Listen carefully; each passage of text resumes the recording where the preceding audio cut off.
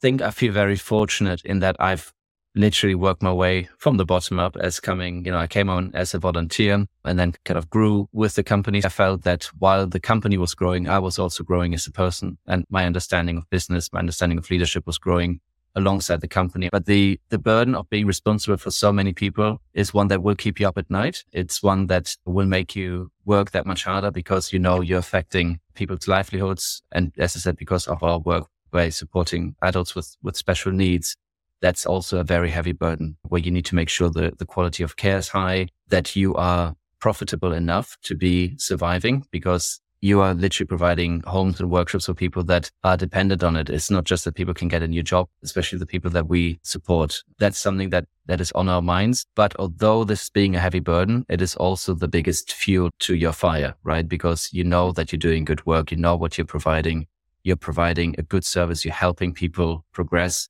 And also, if you're looking at the kind of history of the line of work that we are in, it used to come that people with special needs were often housed in massive hospital, shut away from society, and that was their lives. And now we're trying to create a kind of integrated society where it is totally normal for somebody with learning disabilities to jump on a bus and go to the city, and being kind of part and at the forefront of helping people really achieve their full potential is incredibly rewarding. Welcome back to the Virtual Ventures Podcast, episode 24. I'm your host, Andres Sanchez, and today I am joined by guest Tobi Emonts-Holley. Tobi is the CEO of a non-for-profit, the author of the Forging Balance newsletter, and also a father of 6. We hope you guys enjoy this action-packed episode and Tobi's amazing story. Subscribe to continue to receive notifications as we put out amazing episodes and help us continue to book amazing guests like Tobi. We thank you all for the continued support and hope you really enjoy this episode.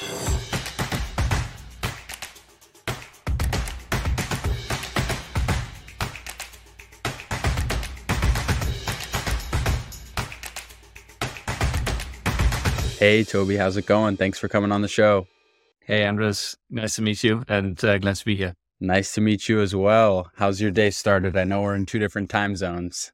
Yeah, for me, it's lunchtime now, but yeah, good start to the day. Kids are on holiday, so it's always a bit of a more relaxed start to the day. That's awesome. Yeah, I would say that I'm getting closer to breakfast over here, but I'm blessed to have a beautiful view behind me for today's episode. So I'm really excited to have you on. I'm really excited to dive into your journey. I did some homework and you've done some pretty amazing things. The way that I like to do this show is I like to get right into things. So tell us, who is Tobi? Give us a little background on your journey to get to where you're at now. Sure. So yeah, my name is Tobi. I come from Germany originally. I was born and raised in a town called Düsseldorf, which is on the western side of the city, of the country. And I moved to Scotland, Edinburgh in 2006. So I spent more or less half my life now here in the UK. And I came to do a voluntary year. And after I did my kind of voluntary year, I started university. And throughout my whole time here, I've worked for this one company where I started off as a volunteer and then kind of worked my way into management and senior management. And I'm now lucky to be the CEO of the company. So it's a non-profit in the care sector. It's very meaningful and fulfilling work that I enjoy. While I was kind of working, I also went to university and studied economics. I thought this would be my kind of professional path and started working for the Scottish government for a while, but it wasn't for me. Academia wasn't for me. I was much more, I think, happy in kind of a leadership management position and helping kind of people excel in their roles. That was where I really found my kind of happy place. And at the same time, when I came here, as luck would have it, on my first day of arriving, I met a person that I just fell in love with more or less the moment I saw her. And so I'm very blessed to call her my wife now. And we've been together more or less since I arrived in Scotland. So it's been nearly 17 years now of being together. And we've got 6 amazing kids. That's amazing. And is she from Scotland, or did you both kind of just end up there? Yeah, so she's from England originally, so her journey wasn't too far. But yeah, she's also, I think since she was 12, she's been living in Scotland, so longer than me. We both wouldn't say, we're both not Scottish, but it's kind of our adopted home now. Awesome. And you mentioned something there. You left Germany at 19, I saw. What was that experience like? Yeah, that was daunting. Obviously, at the time, most of the people that I went to school with, some of the boys would kind of join the military because that was sort of a requirement at the time, and a lot of other people would kind of start off with university or internships. But there was a group of three of us who decided to do our kind of civil service year, which was either military or that. We decided to do it abroad. One went to Peru, one went to Kyrgyzstan, and it was me who went to Scotland. So the three of us were the wild ones that kind of chose a completely different path to anybody else. And yes, daunting, but obviously the best decision of my life. But I think also just a great thing for anybody who wasn't, or for me at least, I wasn't sure what I wanted to do in life, and being kind of plunged into a very different world and having to grow up really, really quickly was definitely what I needed. That's awesome. And looking back from that, what would you say are some key takeaways from an experience like that? Because I'm sure there may be people listening that left their hometown when they were younger. What are some of the positives, and even what are some of the negatives from that experience? Yeah, I mean, negatives are quite quickly to name. You're obviously leaving everything behind, right? So all your friends, family, all of that is a price that is a heavy price to pay, because when you move away, all those comforts, but also those relationships, they will take a strain. You will lose connections, you will lose friendships quite quickly. Equally, I think the people that stay with you throughout this journey, they are the real kind of true friends, the ones that really will stick with you for life. So that's great. And there are some of my best friends that are still from that time. We've moved away, but we've kind of stayed in contact. So that's been great. But in terms of the positives, I mean, as I said, the forcing function of being forced to grow up very, very quickly, to adapt very quickly, challenging environments. For me, it was, as I said, in that voluntary year, working in a care home, so with people with special needs, something I'd never experienced before. I was definitely afraid of doing that and wondering if I could do it or not. But I think by moving away and kind of removing the option of a plan B of just doing something else in your home city, but I was already away from home. So I had to just persevere and find it within myself to kind of overcome these obstacles and adapt and get used to a new culture, get used to a new language, meeting loads of new people. And I think with that, what it allows you is to discover yourself. Because what happens when you are growing up in high school, you are a certain person, you're shaped by the people around you. And throughout your teenage years, you do stupid stuff and whatever, and that stays with you. Everybody knows what you've done, and, you kind of become a certain figure. But moving away frees you from that. So you can just say, okay, nobody knows me. I can just discover who I want to be. And that is so freeing. And I'm very grateful for that. That's amazing. And I totally agree. I think it's super cool to be able to go start kind of fresh somewhere new. I haven't had the ability to do that, but me and my significant other plan on traveling and potentially living somewhere different for a period of time just to enjoy something like that. You work for a nonprofit. You said it wasn't your expectation to stay there for, what is it now? How many years have you been working there? 17? 17 years tomorrow, actually. 17 years tomorrow. That's absolutely amazing. Like, take me through that journey. Like, how'd you even start at that company? And then what was it like when you realized, oh man, I think I'm going to be staying here long term? Yeah, it was work that was daunting for me because I had no experience with it whatsoever. But equally, whenever I feel there's something that's like daunting or you're afraid of, it's probably where you should lean into, right? It's that comfort zone that's trying to keep you back, that's trying to keep you small. And I kind of felt, you know what, I've lived a life as an only child in the city, not really caring for others or needing to care for others. It was always just like, me and my parents. But I knew there was more to life. I knew there was, and I had the ability. I was young enough to give back to some degree because I was very fortunate. So there was a voice in me saying, do you know what? Why don't you try this? Why don't you just try and be there for others rather than just focusing on yourself? So that was definitely a large motivator. And then over the time, I mean, I definitely had thoughts, and we had, discussed, is this for us? Should we move away? Should we do a different job? And as I said, in terms of me professionally with university, I definitely anticipated either working for the government or academia or consultancy work or something like that. That was definitely on the cards. But I realized that the work that I was doing was actually so meaningful and was impacting lives directly, and it was providing for my family. I didn't know why I would leave. Like the only reason really was a higher paycheck, and I got those offers. But I just thought, look, I'm just going to give up the quality of life and the time that I have with my family just to drive a different car. And that wasn't a choice I was willing to make. Yeah, and I think you might have answered one of the questions I had down here, but I saw one of your tweets and it said why I said no to a $250,000 job offer. Why? I mean, you might have just answered it there, but maybe add a little context to that. Yeah, that was an offer that came in about 2 years ago. Somebody that I met through I was doing a certification to become a coach, which I did to basically become a better leader within my company. I thought I had personally received coaching, and I've realized that that can be something really, really powerful to help your team reach their potential. So within that course, I met somebody, a great person, and they just said after one of our kind of training calls, could you just stay on and let's have a chat? And he was like, look, I've got this opportunity here. Would you like to jump on board? And obviously that was like, wow, okay, this is, like 4 times more than, I was ever hoping to be making. And took it back home and we discussed it, but it was actually really curious to see that the discussion then led into like, okay, what does that mean? Like it would have meant moving to the US, obviously a different city, warmer climate, which seemed like great. Scotland isn't known for its warm, nice climate, but it was actually going through that experience of actually somebody saying, you have a ticket now, you can leave. If you wanted to, you can have this other life. And that made us really reflect of like, okay, what do we have? Not just that, but also like, what is the trajectory in terms of where are we? Where does that lead us? Where does it lead our kids? And where would this other life lead us? And the biggest thing would have been, I wouldn't be present for my family. Like, yes, we could have a higher standard of life. Yes, it would have been a great climate and all of that.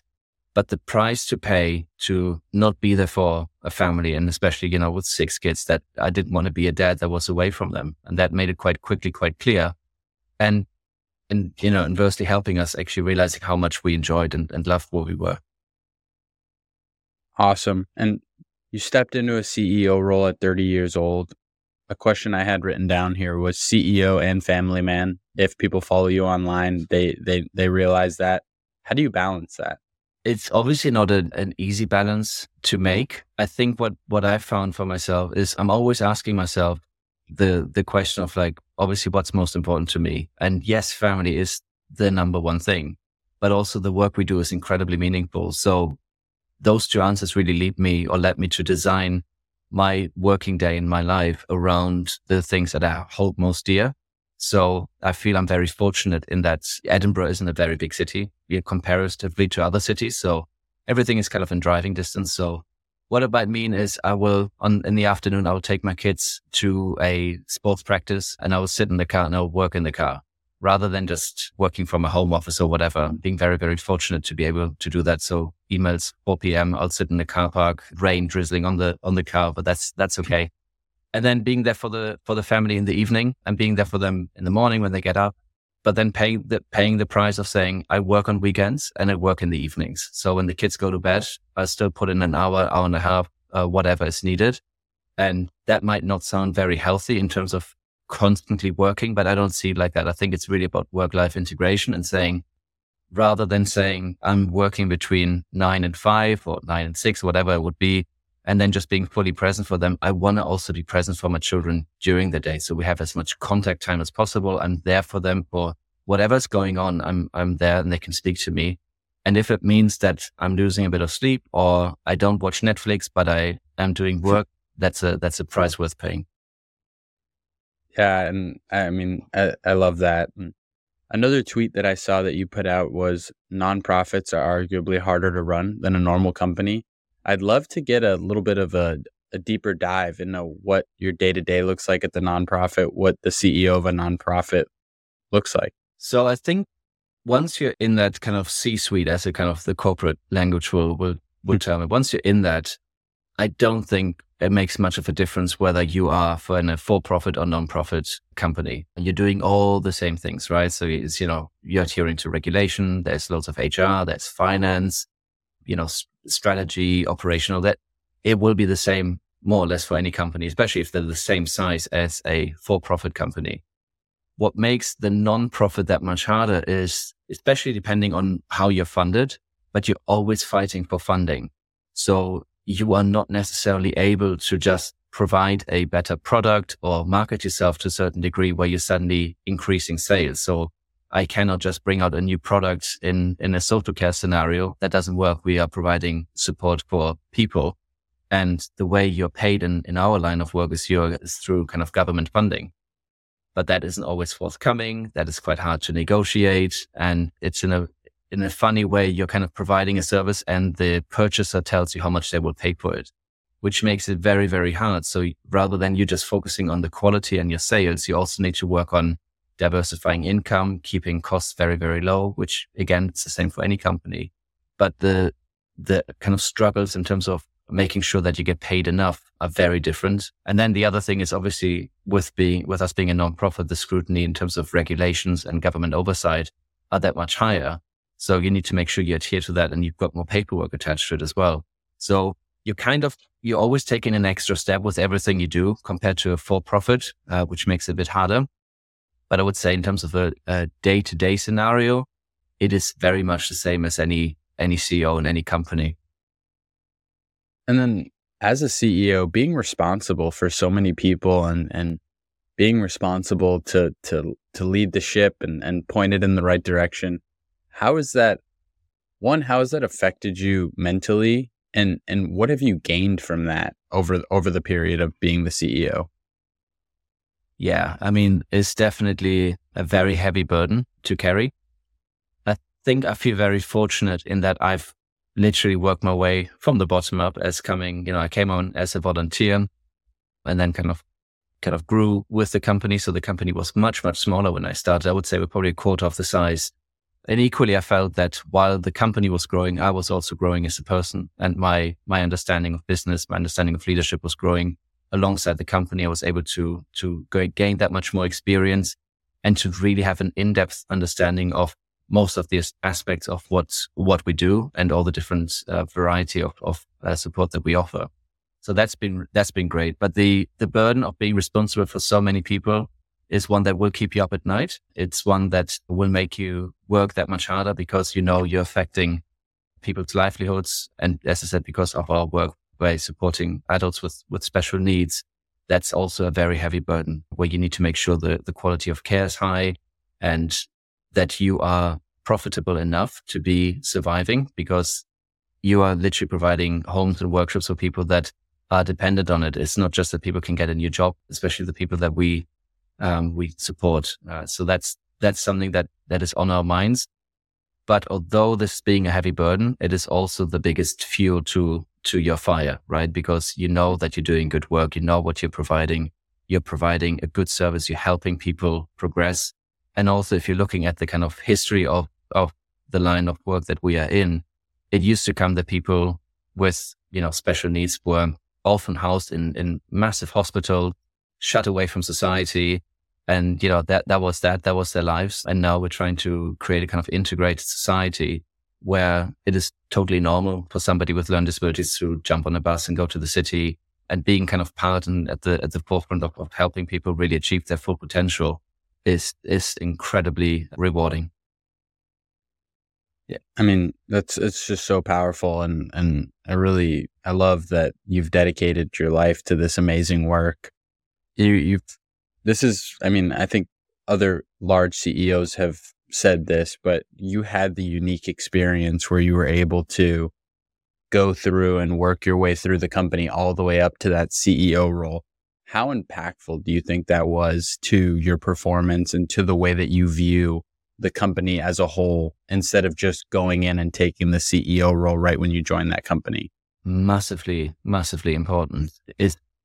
I think for two reasons. Number one, you understand, or for me, I understand to a certain degree what it's like to be a volunteer here. I've done that. I understand what it means to be somebody working on the ground in the workshops. I've done that. I know what it means to be one of the mid-level managers. And so I've done all of these elements. So when somebody comes and tells me about their experience, I have a certain level of knowledge, empathy that comes with that. So that is just like that's absolutely massive. Awesome. And we've been talking about that CEO role a lot, your job at the company, but you also run a newsletter, and newsletters are becoming so popular. A lot of people have made the conscious choice to try and do their best to take their platforms that they built on social medias and take them to a newsletter as kind of insurance to be able to own kind of your following instead of being susceptible to these big social media companies blocking you, removing you, all of these crazy things. So how has it been to start a newsletter? What is the newsletter really about for people listening? And where can they go and subscribe to it? Yeah. So last one quickly first up. I mean, on my kind of social media pages, the link is there. The website is called forgingbalance.com. And on that, you will be able to sign up. It's a Substack newsletter. I started it beginning of 2021. And it was really, I think for the first half year, I had 13 subscribers. It was my parents and friends that I made sign up for that. I'm not sure how much they read of it or not. It was really, I mean, on the one hand, it actually ended up, I think, being a lot of self-therapy of just writing about stuff and then putting that out there. But the aim at the beginning was to find people that were kind of like-minded to what I was thinking and find people that were trying to really kind of forge the best version of themselves, especially if it was other dads, other CEOs, other people that were kind of in a similar kind of situation to me. And I've been very, very fortunate that writing online has exactly enabled that. I found amazing people and other moms that are doing fantastic jobs, and really just being able to connect with those amazing people and learn from them and talk to them. So it's been much better than I thought it would be. So that's one. And the newsletter really isn't very much, I think, in terms of I'm not selling anything. I'm not providing any kind of teaching within it as much as it is a reflection of what's going on in our world and trying to reflect on how it's like to have that, trying to strike that balance between having the 9 to 5, being a CEO, having a large family, and trying to have the kind of best marriage I can have with my wife, but also that third factor, which I find a lot of dads actually struggling with, which is, what is it about, like, what do you want? Because, obviously life, family life and work is paramount, but there's an element where people still want to pursue their own goals, whether that's fitness or they want to achieve something or they want to write a book or whatever it is. But often that is like, that's just shelved and nobody really pursues that. But that's the bit that gets you really frustrated, I think, over time. And you need to kind of find a way to pursue that. For me, which is that is very much a kind of normally fitness driven goals and seeking adventures to a certain degree. And that's what I write about. It's just like, these 3 areas in my life, some insights, and just, when I research something or find something new that I found to be helpful, I share that with the audience. And it's great to get the feedback back, getting emails coming back saying, oh, this was really helpful, or can you dive more into that? So it's been really good to kind of also steer me to know what people find interesting and what they don't find interesting. So that very personal note of just saying how stuff is, the good and the bad, that seems to be resonating. Yeah. I know some people try and use their newsletters as like a sales tactic, a way to push like offers. So I think it's super cool that you just utilize it as a way to kind of vent to the world and allow that to trickle down into other people's lives who are in similar situations, and really just giving them the ability to be at peace, knowing there's other people kind of going through the same type of situation. When you click on the newsletter, it says at the top that you're a coach for high-performing entrepreneurs and executives. Maybe walk through that and how you do coach and help other executives and entrepreneurs. Yeah, I mean, as I said, the main thing for the coaching I was doing is really help me with my 9 to 5 and the people that I work with. So try and help them achieve their potential and kind of challenge myself to be able to be the best, I guess, manager, but co-leader with them to achieve the best for our work. And the other thing that I found, which I found incredibly rewarding, is that I've connected with a lot of other people in the same kind of work that I'm doing. So people that run similar organizations to myself. There's one I've been very fortunate to work with who's situated in South Africa, for instance, and other dads that I've met on Twitter, and just kind of have that rapport and being able to just kind of when they get in touch with me to say, look, I'm struggling with this kind of work-life balance, or I'm struggling with finding time for myself, and to sit down and actually work out, okay, how do I try and do that, and listen to them and see what they're struggling with, and how we can maybe find ways to say, okay, let's make sure that we understand the purpose that you're trying to forge. What is it that's the big vision that you're having, crystallizing that vision, and then crystallizing the goals and the habits and the systems that will support that. So it's very much the stuff that I talk about on Twitter, but then kind of personalized to just go through to kind of one-on-one experience and help them that way. Amazing. And just talking to you throughout this 25 minutes here, you seem like a very disciplined person. Like you said, your kind of things that you enjoy are fitness, health. I saw you, like you also mentioned, adventure. I saw some amazing pictures of you and your kids hiking and walking. How important is it to get out and go for a walk? How important is it for people working remote to get out of their desk and go move around? Because just looking through your tweets and things like that seems like something you're passionate about.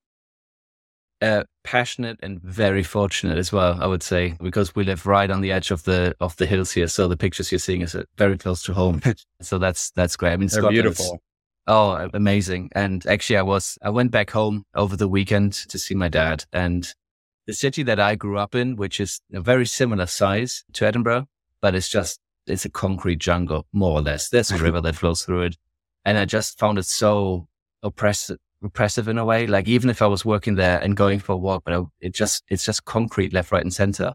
And I realized how fortunate I am to be here and seek that green space. And that is definitely an absolute passion. I mean, the best mornings are the ones getting up early and going for a run in the hills when the sun is coming up. I mean, that is amazing. It's a bit harder when it's wintertime here, because it's always dark and you're running over ice. So that's not as much fun.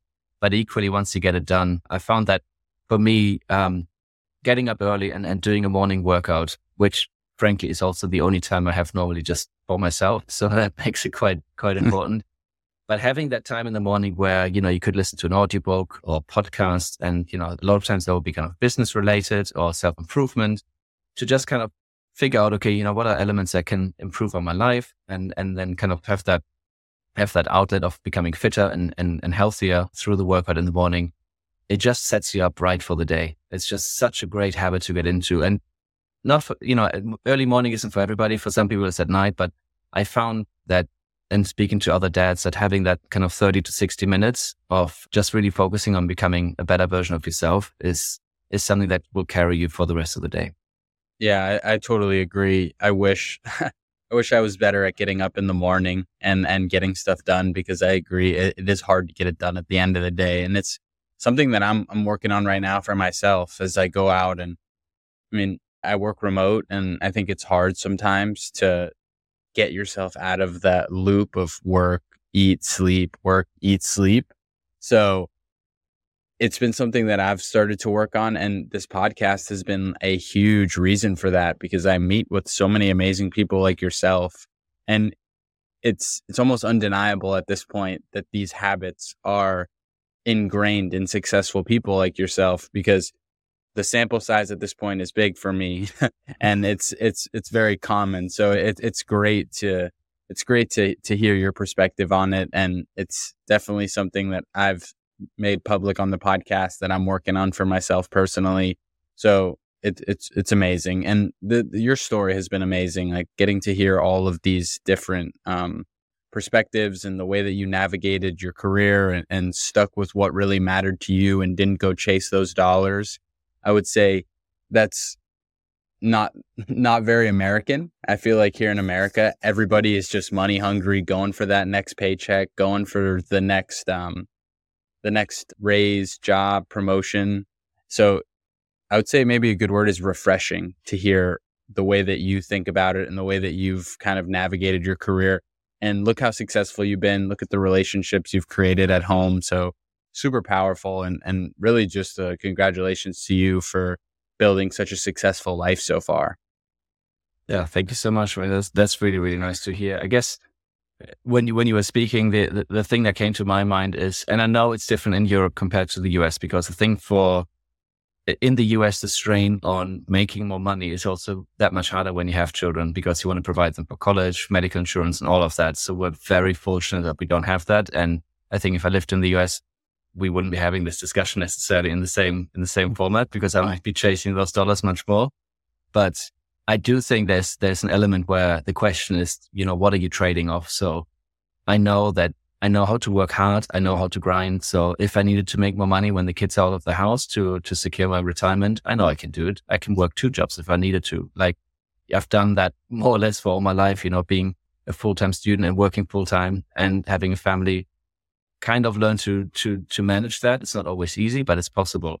But I'd rather, I guess, push myself later on a bit more and have the time now with my children when they're young and they want to have a relationship with me, because the other way around doesn't work, right? So making all the money now and then saying, guys, I'm free now.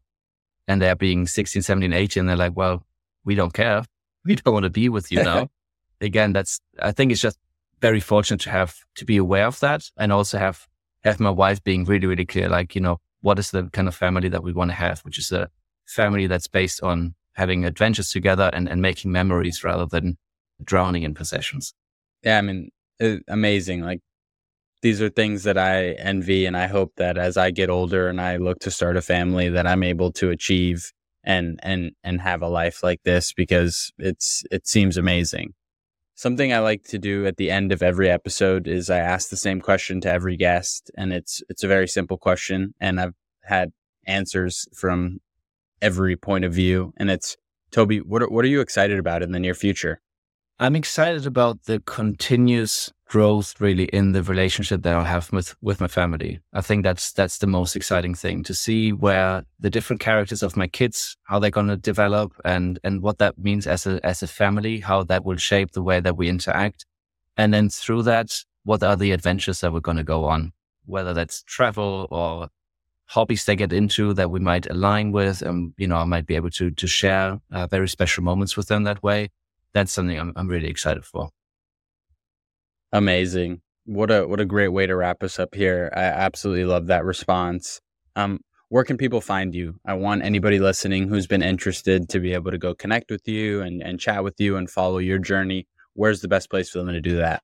Best place will probably just Twitter and Instagram. And the handle is Tobi with an I, so TOBI _Emonts, which is EMONTS. Awesome. And for anybody listening, that will all be listed in the description below.